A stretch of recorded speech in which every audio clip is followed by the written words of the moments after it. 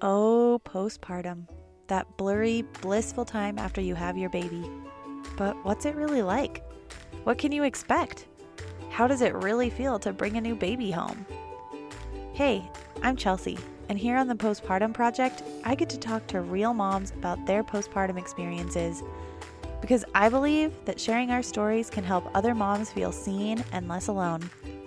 Yep, it's messy, but it's also pretty magical. Welcome to the Postpartum Project. Today I'm talking with Shaneka. She's a mom of one, she's pregnant with her second, and just days before she had her first son, she went into a sickle cell crisis. Here's her story. Hey Shaneka, thank you so much for being on the podcast today. I'm so excited to hear your story. Hi, Chelsea. Oh my gosh, I feel so honored to be welcome today. This is so cool. Oh my gosh, thank you. So exciting. So first, just tell me about yourself. I want to know about you. What do you do for fun? What do you do with your days? Well, right now I am primarily a homemaker. So my husband is the one that does everything for the most part outside of the household. So he makes it nice and cozy. So, my son and I can stay home and, I can stay healthy. I don't have to stress myself out with work. And my son is amazing. So it's great being able to just stay at home and watch him grow up. Cause I always wanted to be a mom, like when I was younger. But I always just wanted it to be under those ideal circumstances. And so to finally be in that moment in my life is pretty amazing. Absolutely. Oh my goodness. That sounds like such a wonderful situation that you have. So tell me about your family, your husband and your son. My husband is a AGM for a restaurant chain, and he's amazing. He originally grew up in Mexico, but he moved here when I think he was about 4 years old. His family, him, his brother, and his mom and dad moved here. And he became an official citizen when he was like 22 years old. And he's just been a scholar. Like, I mean, my husband, he went to college and he wanted to go for criminal justice, but he didn't kind of like how things were going in that area. So he decided against it, and he was just working for his family, helping his family out. And that's when he ended up meeting me, and I turned his life upside down. That's awesome. My son, I have a 3-year-old. He just turned 3 in June. He's an amazing, crazy little kid. He's in that three-nager stage where he knows what he wants, and he's going to tell you whether you want to hear it or not. And but he's awesome. Like, he's so loving. Like, if he sees me crying or upset about something, he's like, "Mommy, don't cry, don't cry," or we'll try to wipe my face. And he loves his grandparents so much. He thinks they're like his play toys. Like, he's only grandkid on both sides, so he's like amazed with them, and they spoil the heck out of him. So and yeah, he speaks 2 languages. He's always grown up around his grandparents for the most part. And even now, since we have our own home, he goes there every weekend. So he is really fluent in Spanish. It was so crazy. We had him do an evaluation because he was going to start virtual school. And she's like, "What language does he primarily speak?" I was like, "English, because when he's with me, I teach him in English." Um, he gets to the evaluation and he speaks nothing but Spanish. They had to get him Oh my goodness. they had to get him a translator. It was so crazy. She's like, "Yeah, it looks like he really mostly wants to speak Spanish," but she said that kind of happens a lot though in homes that speak both languages. She said that 9 times out of 10, the longer he's there, he'll probably just speak whatever the kids are speaking for the most part, and the teacher, because that's how he does with his grandparents. Like with my mom, she doesn't speak really any Spanish at all. And so he'll get to a point to where he just speaks straight English with her. But most of the time, my mom's like, "Look, you gotta slow it down, buddy. Like, I have no idea what you're saying." Oh my goodness. That's amazing. So, and you're also pregnant now as well.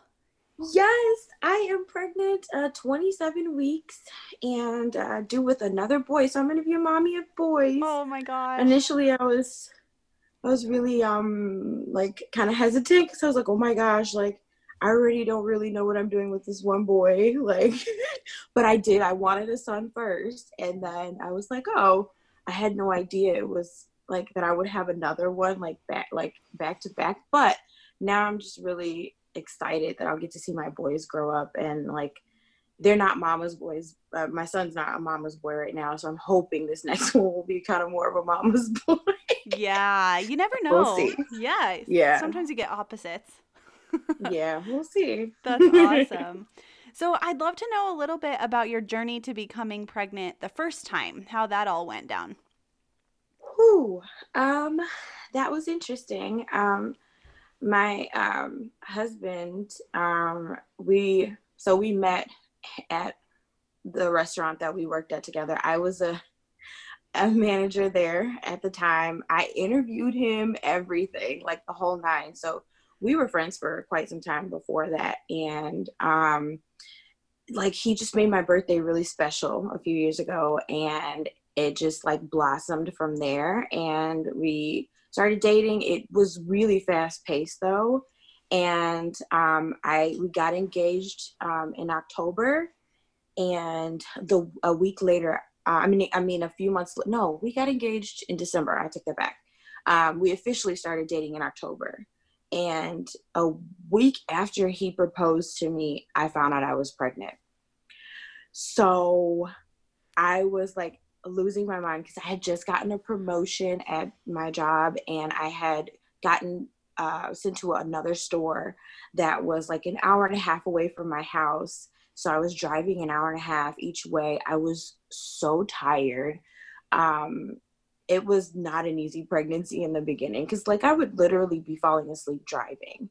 And I never like I did, but I still had no idea I was pregnant. It was the craziest thing. Um, and so one night he had come home or to my house, and I was just getting ready for bed, but I couldn't really fall asleep just yet. I was really hungry. I was like, this is weird. And I had gotten so sick.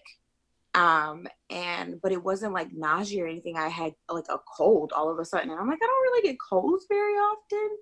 So I was taking NyQuil during the day, or Dayquil during the day, and NyQuil at that night. That was the first time. And then I was like, you know what? I probably should just take a test just to be sure. Because I'm like, I'm taking this medicine. But I was like, I had been married prior, and we tried for a year and a half, and I had never gotten pregnant. So I didn't think that it was going to happen at all for me. Um, because I had been on birth control for so long prior to that. I was on the Depo shot for 10 years. And it was, my periods were so irregular, back and forth, back and forth. And so I was just like, oh, it doesn't hurt to take a test. When I tell you, like I went to put noodles in the microwave, and by the time I came back and looked at the test, I lost my mind. I was like, oh my gosh. And so he's asleep by this point. And so like I go to wake him up. I'm like, Manny, because he's a really hard sleeper. He's snoring and everything. So then he half wakes up, and his eyes are still closed. And he's like, what? And I'm like, I'm pregnant.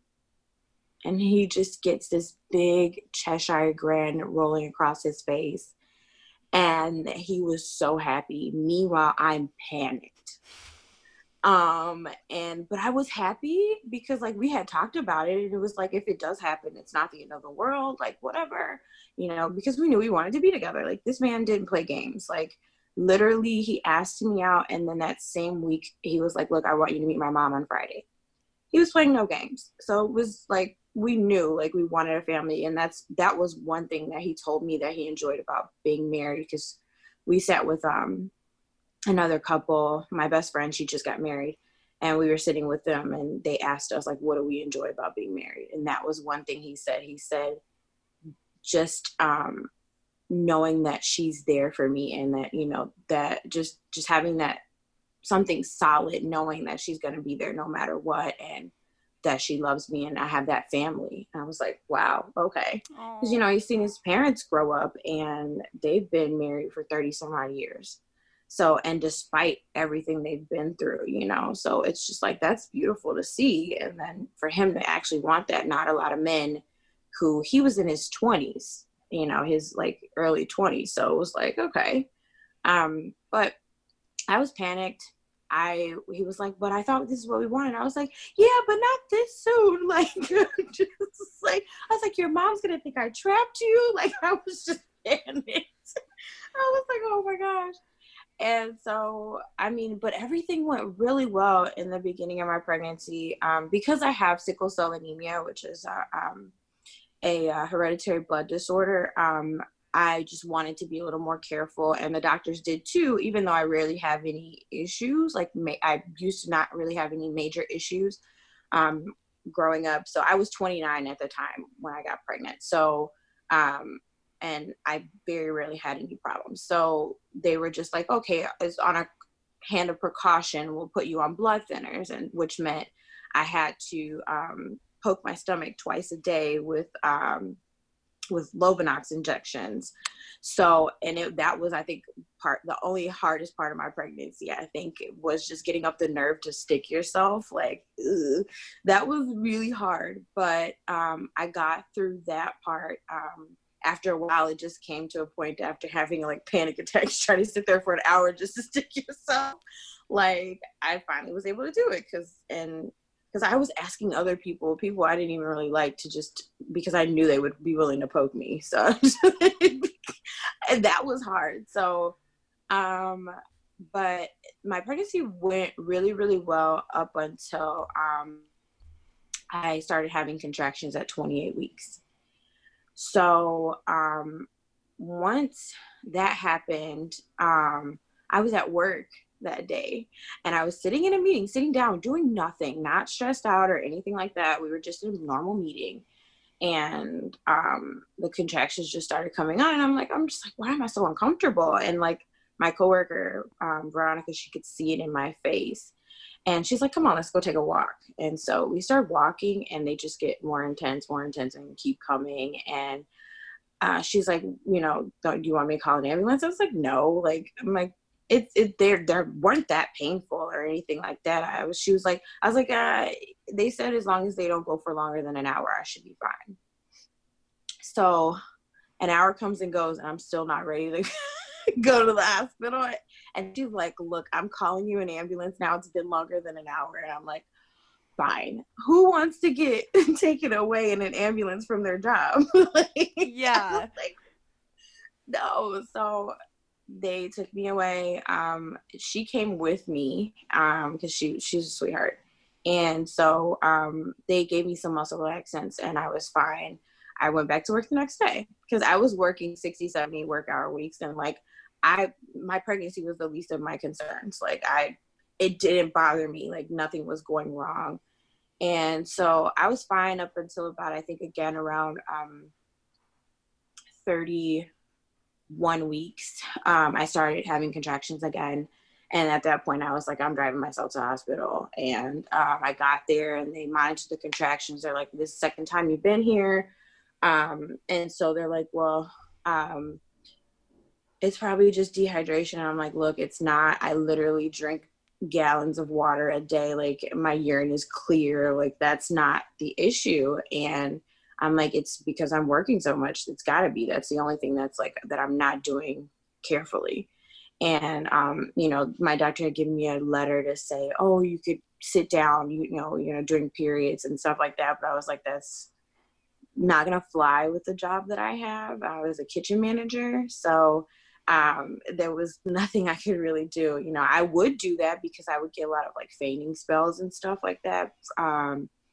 And so I just was like, okay, whatever. So they're like, we're going to give you the steroid shot in order to develop the baby's lungs just in case he's born early. And I'm like, okay, cool. So they give me one steroid shot, and this is Saturday night. They give me another steroid shot on Sunday night. monitored me for an hour, and everything was fine. I go home. I get home about 11 p.m. at night after stopping for some elote, of course. And they, like, my lower back is like killing me. And I'm just like, I'm just going to sleep it off. Like, you know, it wasn't anything like that was heavy or anything like that. I had never really had any back pain during my whole pregnancy. So maybe that should have clued me in. I probably should have taken something for it. But I was like, I'm getting ready to go to sleep. Like, that's my thing. If I can sleep it off instead of taking something for it, that's what I'll do. So I lay down. I woke up at 1 a.m. in the worst pain of my life. So with this, a sickle cell crisis is essentially like where your blood just does not have enough oxygen in it. And so say, for instance, you lay on like a part of your body or something like that, you know, the pain of it, the blood rushing back to it. So that's just how it feels. Like, it's just extremely painful for hours on end until you can get that pain in control. Sometimes days. Like, most sickle cell patients, anytime I go to the hospital, I'm in the hospital for a minimum of like 2 weeks at a time. And most of the time I would only be there because of like pneumonia or something like that. So I was always very careful. And, you know, you just don't get too cold or too hot. Like, those like things really trigger it. So this time I had no idea like where this crisis could have came from. It was in my entire back. And it just felt like someone was just stabbing me, like just up and down my back. And so I called my grandmother. She was supposed to be there because she only lived like 20 minutes away from me. She was not coming fast enough. 20 minutes came and went, and I'm like, where are you? And she's like, I just left the house. And I'm like, oh no, I can't wait for you anymore. So I called an ambulance at that point, locked up my house, stood out in my driveway, and just waited until the ambulance got there, which didn't take them long at all because they were right. The hospital was right around the corner for me. Not the hospital that I normally go to. But they took me there. They asked me, which most hospitals, especially the neighborhood that I was in, they know a little bit more about sickle cell crises because it's normally in ethnic people. So this was a really good, I got a really good doctor that knew about sickle cell because a lot of them don't. So she was like, what do you normally take? And anytime I'm in the hospital, the only thing that will decrease the pain almost immediately is morphine. And you don't want to take that, but she was like, it's safe enough for the baby, so that's what we'll give you. So they gave me a dose of morphine, and I was finally able to talk because I literally couldn't hardly speak between like just crying. And even once my grandmother got to the hospital, she was like, this looks worse than labor. Like, she had never seen me in a full-blown sickle cell crisis at that point in my life. She had never seen that before. And so it was kind of traumatizing for her. And so they finally got everything under control, and they decided, because I was contracting a little bit at the time, they're like, you know, we know everything with your records and everything are at the other hospital, so we'll just send you there. So they sent me in an ambulance and to the hospital. And of course, like, the morphine wears off by the time I'm there because it's midday traffic or morning traffic by this point. And I was just in excruciating pain still. And so once I got there, they're still trying to get my pain under control. Nothing's working at this point. And then they decided to put me on a PCA pump for the pain, where I just press the button. So I'm just loopy. I'm out of it. My husband says he was there at the hospital. I don't remember that. I just barely, like, vaguely remember talking to my mom at some points, talking to my grandmother, her telling me that she's moving to Atlanta when she was supposed to stay. Like, some of the traumatic things, of course, I remember. And then they decided to poke a hole in my neck to give me blood, plasma, and that still doesn't work because usually transfusions will help to bring your blood count up because your blood count drastically drops. For sickle cell patients, ours is never normal. For me, since I don't have full-blown sickle cell, mine is usually in the normal range. So for me to go anything lower than that, there's something wrong. So they were trying to get my blood count up, hoping that that would help with the pain. That wasn't helping. And then eventually they tried to give me an epidural. The first epidural only worked on one side, so they had to redo it. They did it again and it worked, but it did not stop the pain. And then at this point, my son started having decelerations in his heart rate. So this is 2 days later. So they eventually on the 20, Jesus, he born on the 26th or the 28th? The 28th of June, they decide to take him. And they, by C-section, emergency C-section, they wouldn't even let me try to give birth to him or anything like that. So I was crushed because I wanted a natural birth. And then I know how my body reacts to surgery, which it doesn't. Usually I wake up out of surgery in a sickle cell crisis, and I'm already in a sickle cell crisis. So I'm just like, but at that point, I just was so over it, and I just wanted a healthy baby, and I wanted to feel better, because it was just days and days of 2 days of them just trying stuff and nothing working. I was in the ICU, like that's just how bad it was. So they got him out. We had no idea he was even out, because they didn't say anything to us. They didn't, like, my husband was like, is he out yet? I was like, I'm pretty sure he is. And he's like, but I didn't hear anything. And I'm like, yeah. And so, but I'm like, I don't feel heavy anymore. And so he looks over and they had gotten him out, but he was not breathing. And then my husband went with him for a while, and then came back in to show me after, I was in recovery, to show me pictures of him and to tell me like what was going on. And so he showed me pictures, and he was huge, had a head full of hair. Like, he was 3 pounds, 11 ounces, born at 31 weeks and 4 days. So he was a big boy. They had already kind of told me that, like, I think my 28-week checkup or something like that. They were like, well, he's got a big belly, and I'm like this big, like I'm 128 pounds.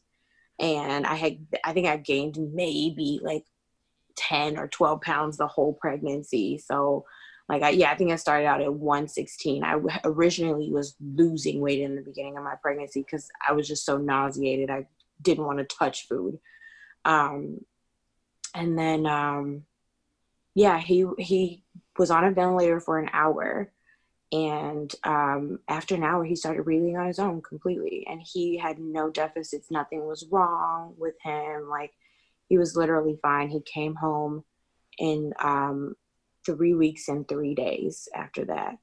I was in the hospital, I think, until July 2nd, recovering. And I think I would have went home a lot sooner had they, I was on the floor with the other moms who were recovering from childbirth, but a lot of them didn't know anything about sickle cell. It was really weird. So they would let me sleep through giving me my medicine for the pain. And that was what I was there for, was pain management. Like, everything else was fine. Like, my C-section scar, that didn't bother me, that it didn't hurt. I had no problems having a bowel movement, everybody's scared to have a bowel movement after they have their baby. Like, I had no problems with that. I was ready to go home. I'm like, please just let me go home. Yeah. But it was like at night, the nurses just didn't give a crap. Like, they're just like, well, I have other stuff to do. And my doctor's like, I literally had to have a talk with my doctor. I'm like, look, I really just want to go home. If they were to be able to manage my pain throughout the entire day, because during the day I was fine. People would come see me and they're like, oh, she looks like she's doing really good. And then I would somebody would come visit me in the morning and I'd be like irate the next day, because I'm like, look, nobody's doing anything for my pain management at night. Like, they're letting me sleep through it. So the next morning I wake up in the most pain of my life. Breastfeeding was, well, not breastfeeding, because of course I couldn't breastfeed. I didn't get to see my son until he was like 2 days old almost, because I just was not able to get up and be steady enough yet. So by the second day, though, they finally let me get up and see him. I didn't hold him. Wasn't able to hold him until then. And, but he was amazing at latching once we were finally able to get him on breast. And then my milk head came in amazing. So like I was pumping and like everything was perfect. They're like, man, I've never seen somebody's milk come in this fast, like, and like pump this much. Like I was surprised at it myself because like normally, you know, when you have a C-section, your body doesn't react as well, but I don't know what was going on. But they were like, it's best for you to do this anyway, especially because, you know, he was on all those pain meds I was on essentially while he was in there, and you don't want him to go through withdrawal. So like I was sending my milk down there left and right, like, and even once I finally got home, I got home and I was waking up every 2-3 hours, just pumping. Really sad that I didn't get to take my baby home though. Like that to me was really hard. I think that was the hardest part of my recovery. Like, yeah, I was swelled up and swollen with all this fluid on my body and had to pee every 2 seconds to, like I was still pregnant. But my C-section scar didn't hurt. Like I wasn't in pain with that. It was just waking up every 2 hours not to just be able to bond with my baby, and just having to like try to make it up there, you know, 3 or 4 times a week to see him. And just hoping that they would tell me something like that he could go home or something like that. But I mean, every time I went up there, he was improving on a lot of things. So it was great when I did get to see him, because the hospital was about an hour away from me. So that made it even harder to go visit him. But yeah, recovery went really, really well. I still was in a lot of pain as far as sickle cell goes. Like I said, my C-section scar didn't bother me not one bit. It was just the sickle cell pain still was a lot harder to manage than I was used to. Usually once I come out of the hospital, I'm like pretty much 90% okay. And I'm not really taking very much at all, if anything. But that was, I think, the hardest thing to overcome was the sickle cell pain. And while I was pregnant, I was having like a little bit of pain in my hips, but they just said it was round ligament pain. And once you get, have the baby, you should be fine.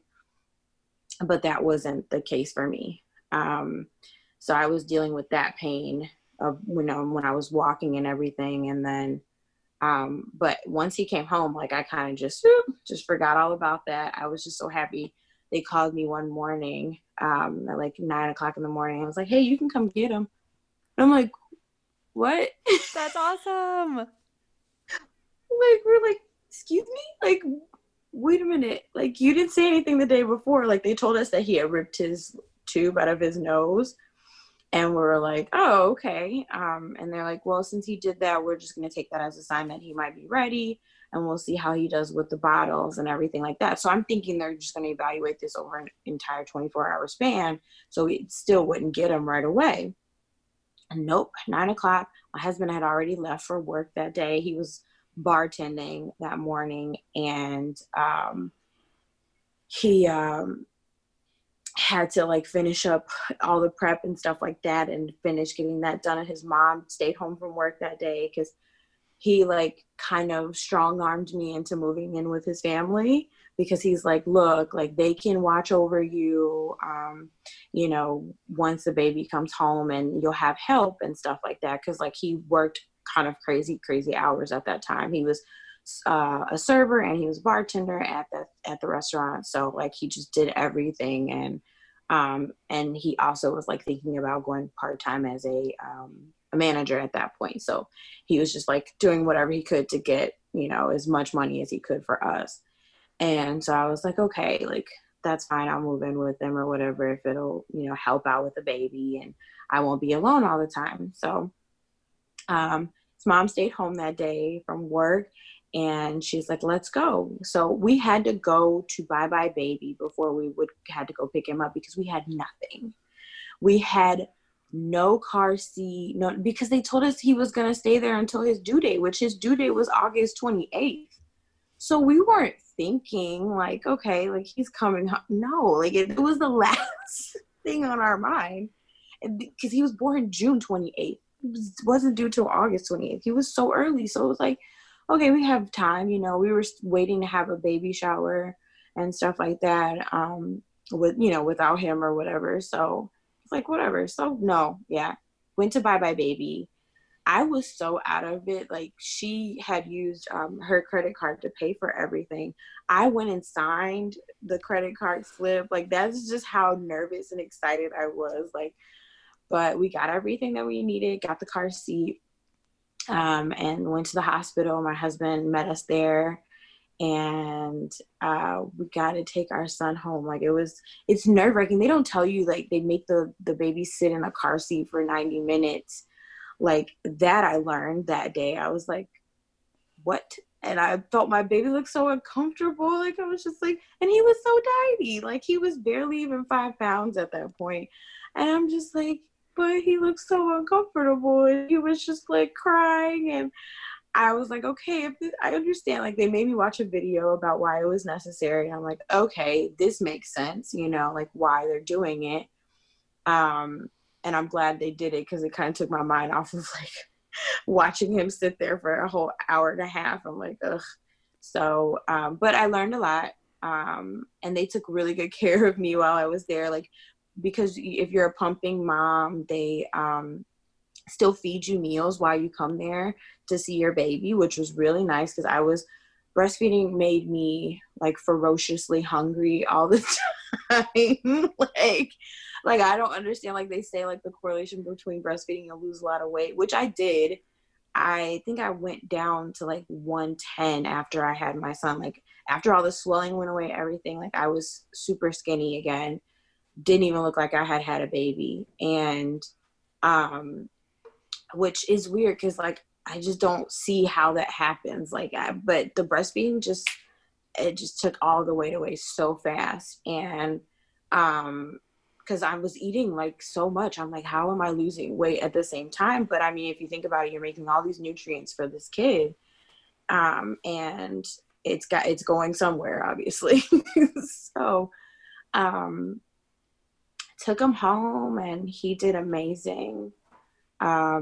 No issues at all. Like, they had me add a little bit of formula to his breast milk. So like he had 1 bottle a day, which was great, because then it gave him the opportunity for somebody else to feed him. And then he would learn how to use a bottle as well as the breast. And he never had nipple confusion or anything like that. So he was an amazing baby. Like, I'm scared this pregnancy, because I'm like, I feel like he tricked me. He duped me into thinking that all kids are going to be this great. Because like, even to this day, he still sleeps like 12 hours at a time. Like, I mean, don't get me wrong. It took him until he was 6 months old to sleep through the night, because he still wanted to wake up and get milk in the middle of the night. And my doctor looked at me like, look, you can stop that now. Like, he's big enough. Because going from a preemie, he gained weight so fast. By the time he was like 3 months old, he was like 13 pounds. He was huge. He got to be really, really chunky, really, really fast. And so I was proud of myself. I was like, look, I'm obviously doing a good enough job, and because you worry, everybody looks at, oh, your baby's so small and blah, blah, blah. And I just hated it. Anytime anybody said my baby was small, I would just look at them and roll my eyes. I'm like, look, he was born early, but look, this dude's great. Like, he has no problems. I was a really proud mom. I didn't let anybody help me with him for the first 3 months, because I just was so concerned with him. But then it got to a point where I was just exhausted, and I realized I needed to just take that help. So I allowed his family to finally help me. And then I just like started delegating stuff. Like, they would do his baths at night, and things. Like, it would give me a nice little break, because between breastfeeding and pumping, like, you feel like you don't have any time to yourself at all. And it's not even your body anymore. Like, you appreciate the fact that you can do it, but at some point you're like, who, like, when am I gonna get a break? Like, and you just think about it, like, you've got to do this for a minimum like a year, until they transition to milk. But it went by so fast, and he eventually like self-weaned himself at 10 months, because between him going back and forth between his grandparents and my mom's house during the day so I could work a little bit, the milk was obviously coming out faster in the nipple. So this time, that's one thing I learned for next time, is to make sure that he sticks with the slow flow nipples, so that way he doesn't think like, oh, why would I stick with the boob if I can get this a whole lot faster out of the bottle? Like, that just makes more sense. So, but yeah, he stopped at 10 months, but he kept on with the breast milk until he transitioned at 12 months. And then they were like, look, you can go to milk. And then he was 40 pounds when he was 12 months old. Holy smokes. So chunky, so huge. Like, he was so big that they were like, that's probably why he's not like crawling or ready to walk yet or anything. And like, because I was worried, I'm like, this dude hasn't, but I mean, think about it, he's got all these people willing to pick him up, and like, it was hard for him to like really just get up with a big belly like that. Like, he was chunky. Like, but I love, oh my God, he was like, he still is the cutest thing, but like, he's so tiny now, not tiny, but like, he's back to where he was, 40 pounds and a half now at 3 years old. So it's like, once he did start walking at 14 months, all like the weight kind of just like went down a little bit. But that was an amazing like journey. But I still didn't feel like myself once 6 months hit. And I went to my doctor's appointment, and I was like, my hips were still in a lot of pain, and I'm just like, this isn't normal. Like, I'm having a lot of sickle cell pain. And she's like, oh, it's still normal not to feel like yourself at 6 months. And I'm like, I'm just like, everything else is fine. Like, that's not an issue. Like, I went and got an IUD when I was like 3 months postpartum to make sure I, didn't have another baby too soon, because I wanted to make sure I gave myself that 18 months in between. If it was up to my family, they probably would have wanted me to have another kid right away. Because even at the gender reveal, they're like, hey, so we got our boy. When's the next baby coming? I'm like, looking at them like, seriously? But yeah, I was just that to me, I was just like a little weirded out about, and come to find out I was right. I got on these Facebook groups that are support groups for people with sickle cell. And so the more I was reading, I saw something pop up about how they were talking about their hips were hurting, and they were diagnosed with what's called AVN, or avascular necrosis. And I'm like, okay, that's interesting. And they were like, yeah, they were going to end up needing hip replacements. And I'm like, looking at them, and they're like so young.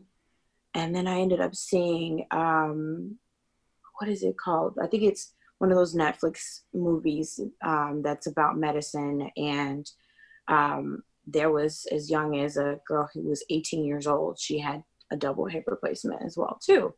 And so I was like, wow, like, maybe this is what it is. But I was like, I don't have, like, severe symptoms like that. Like, I don't have a lot of sickle cell crises for it, me to be that way. So I was a little like hesitant about it. But then eventually things got to the point to where like I felt like my hip was giving out on me, and I would be walking and just want to collapse on one side. It was just the right hip at first, but then eventually it became the left hip as well. And it got to the point to where my right hip was swollen, and I'm like, I really, I'm like, this isn't good. Something's wrong. And so I went to the emergency room because I had an appointment, but like, it's hard to get in with the sickle cell doctors themselves. So I was just like, I'll just wait it out or whatever. But then I got to the point where the swelling started. I was like, no, I need to go in.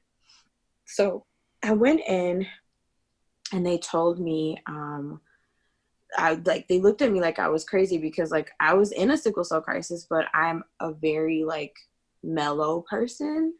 Like I don't cry. Like most of them come in and they're crying or they're shouting or whatever. And like, I have to be like in a really bad crisis for me to do that. Like it has to be like over the top and completely out of control. But I'm sitting there joking with my husband, like going back and forth because, you know, I made sure I did it over the weekend so I would have someone to watch my son. And so he went with me that day, and I'm showing them like my limited range of motion and how painful it is. And I was like, I think it's avascular necrosis. I'm not really sure, but you know, this based upon, you know, other people that I've talked to and seen and other sickle cell patients that this could be what it is.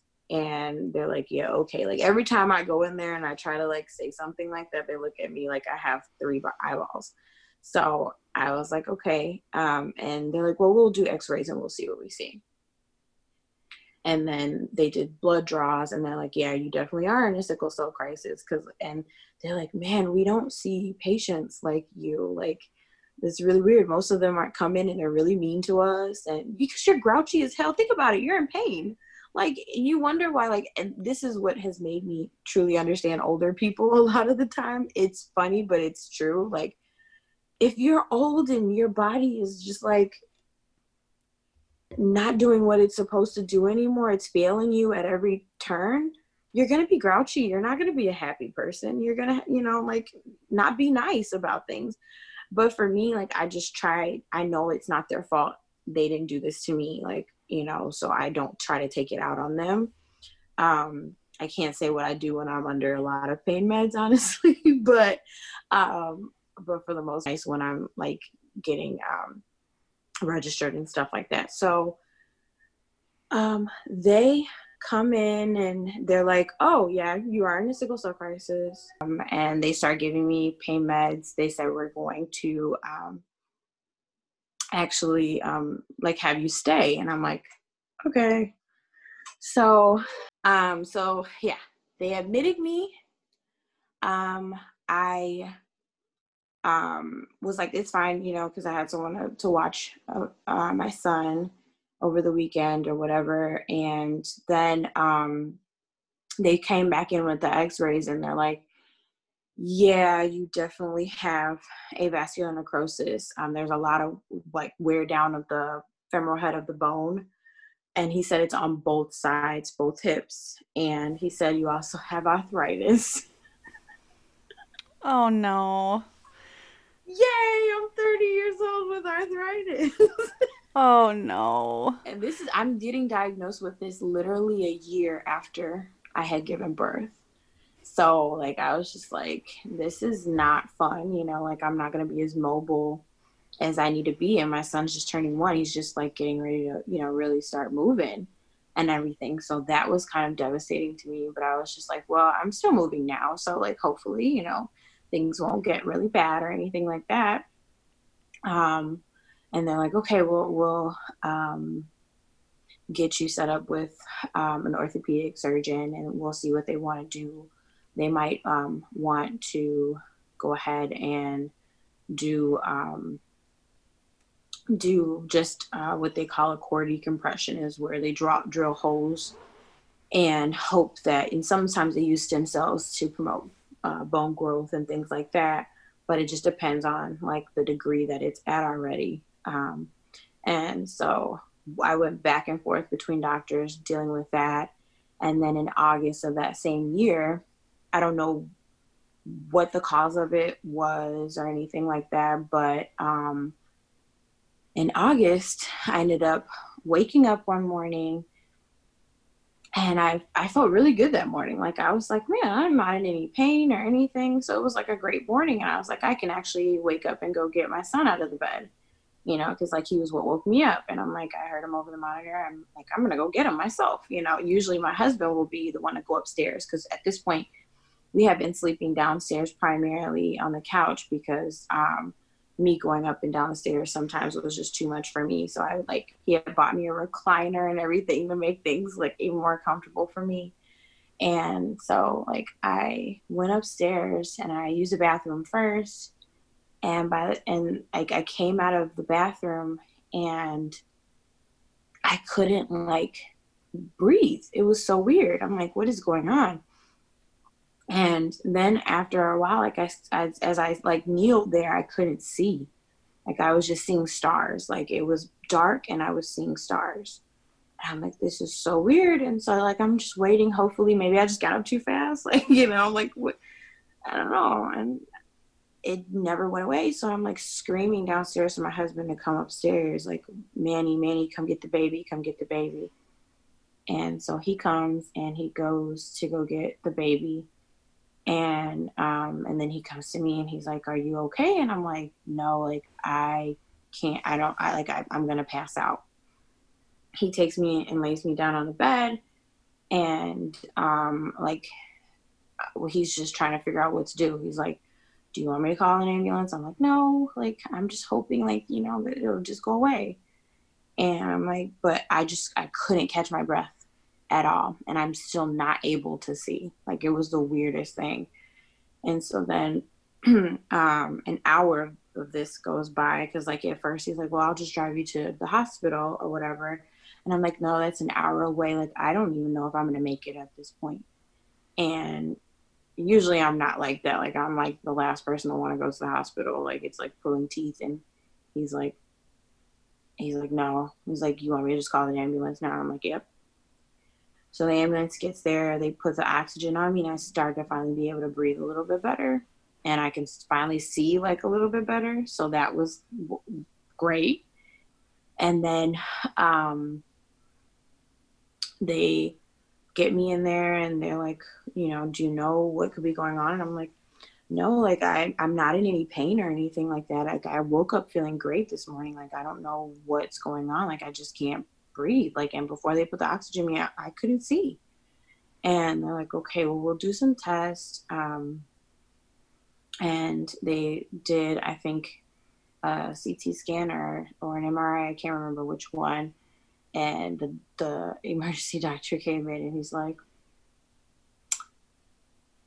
well, you have several clots in your lungs. And I'm like, I just start laughing at him. I'm like, you're shitting me, right? Like, me and my husband look at him. We're just dumbfounded because we cannot believe. No, that's not. No. Habit. So, and he's like, yeah, you're lucky to have come in when you did, because otherwise you wouldn't have made it. He's like, I'm really glad you came in when you did. I'm like, he's like, yeah, we're gonna have to do an ultrasound to see if like any other clots were in your legs or anything like that, because that's usually where they come from.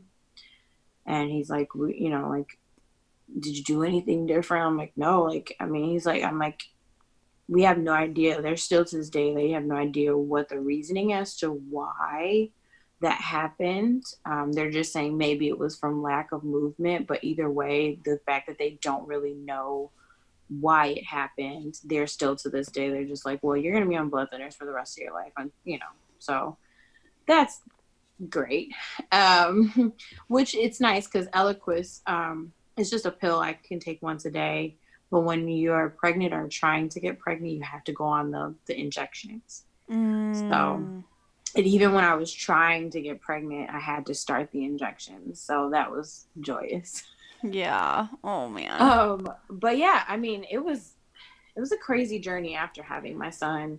But I wouldn't change it for the world, and I'm definitely prepared for this next one. I'm just hoping that everything continues to go pretty well. Only thing so far with this pregnancy is I failed my 1-hour glucose test. Oh, I did too. Don't feel bad.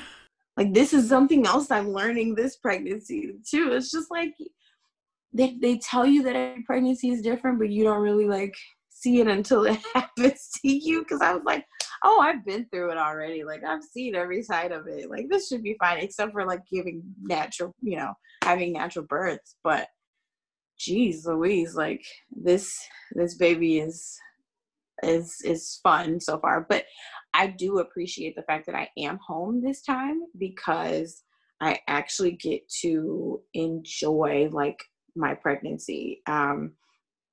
I didn't really remember my son moving a whole heck of a lot. Like this baby, it's like he has a party going on, like, or that he's moving furniture sometimes. Like I'm just like, what, dude? What's going on in there? Like he's great, and so I know he's nice and healthy. And then I just, yeah, it's been amazing to be able to actually enjoy this pregnancy and like just go through and be like, oh, I'm 27 weeks. Like before, I don't even think I was working 60, 70 work hour weeks. So I never got to really just be like, oh, this is great. Like I was lucky that I got my maternity photos done because that was done at 31 weeks and I had them at 31.4.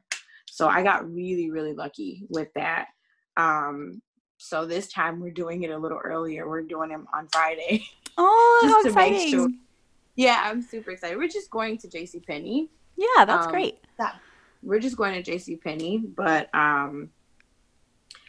it's just something, and we all have matching outfits, so it'll be nice. Like I get to actually do it because last time it was just me in all the photos, but this time I want my husband and my son, and I'm just super, super excited. Like I want to do the baby mama dance. Like it's just, it'll be nice, but I'm just hoping that this baby doesn't like decide he wants to be born early. Like I want him to stay in there as long as he can. But I would like to have him before the new year. That would be the only thing. It would be a few weeks early, but still, I would like to have him before the new year so I can start out my new year with my new baby. Oh, yeah. Oh man. Before we go, do you have any words of wisdom for other postpartum moms or soon to be postpartum moms out there? Wow. I know they say this a lot, but like, accept the help. I know with things going on now, it's definitely a lot harder to even be comfortable welcoming someone else into your household. And here in Illinois, they just went up on restrictions here. Um, but I noticed I didn't really let my husband help me with a whole lot. And when he was little, and I regret that because it took him a long time to kind of get the hang of things and for me to like kind of trust him with stuff. And so this time, like I just want to make sure that explain to him exactly what's going on so he's aware and he can be able to help and I can relax. Because sometimes, you tell them to do stuff and then you just go behind them and double check it. But that was one thing that once he got the hang of it, like I was able to relax and not stress myself out about things. So let that man help you. Or let whoever else is in that household help you. Like I'm going to welcome that help within my home this time versus last time because you are dealing with a lot and you don't realize it. Your body's healing from a lot, whether it be you giving birth naturally. That's a very sensitive area down there. Like I can't imagine giving birth naturally. Like I give mad props to the women who do that. And then recovering from a C-section can still be really difficult, especially for moms who, like me this time, I'll have a 3-year-old on top of it. So I'm just like, but I think accept all the help you can get. Let those kids be involved. That's something I'm really learning too.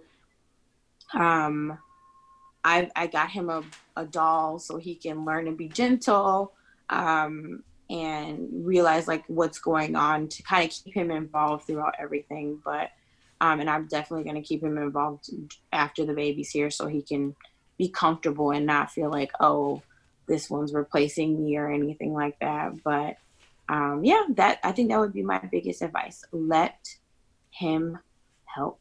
Especially if he's willing to. Yes. And if he's not, you better tell him like, look, I just birthed this kid. I need a break. If you don't want me to be grouchy and you want me to be ready after 6 weeks for stuff, you need to be willing to help me. Yup. Oh my gosh, yes.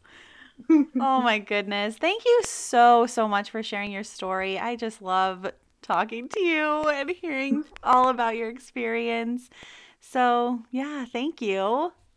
Oh, thank you for allowing me to be on. Like, this is awesome. I'm probably talked your ear off for forever, but it's really great to share my story, especially because I don't know of a lot of other women who have had children that have sickle cell or anything like that. So like my postpartum journey was definitely different.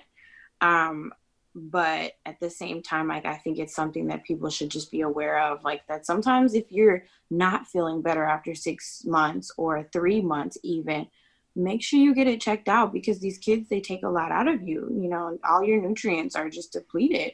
And sometimes there could actually be something wrong. So it pays to pay attention to yourself and your body. I know sometimes a lot of the times we let go of ourselves and don't focus on what we need, but you can't pour out of an empty cup. Absolutely. That's so true. Oh man. Well, thank you. And thank you, listener.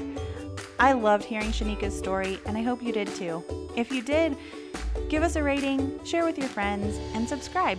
It really helps other folks find this podcast and feel seen and less alone.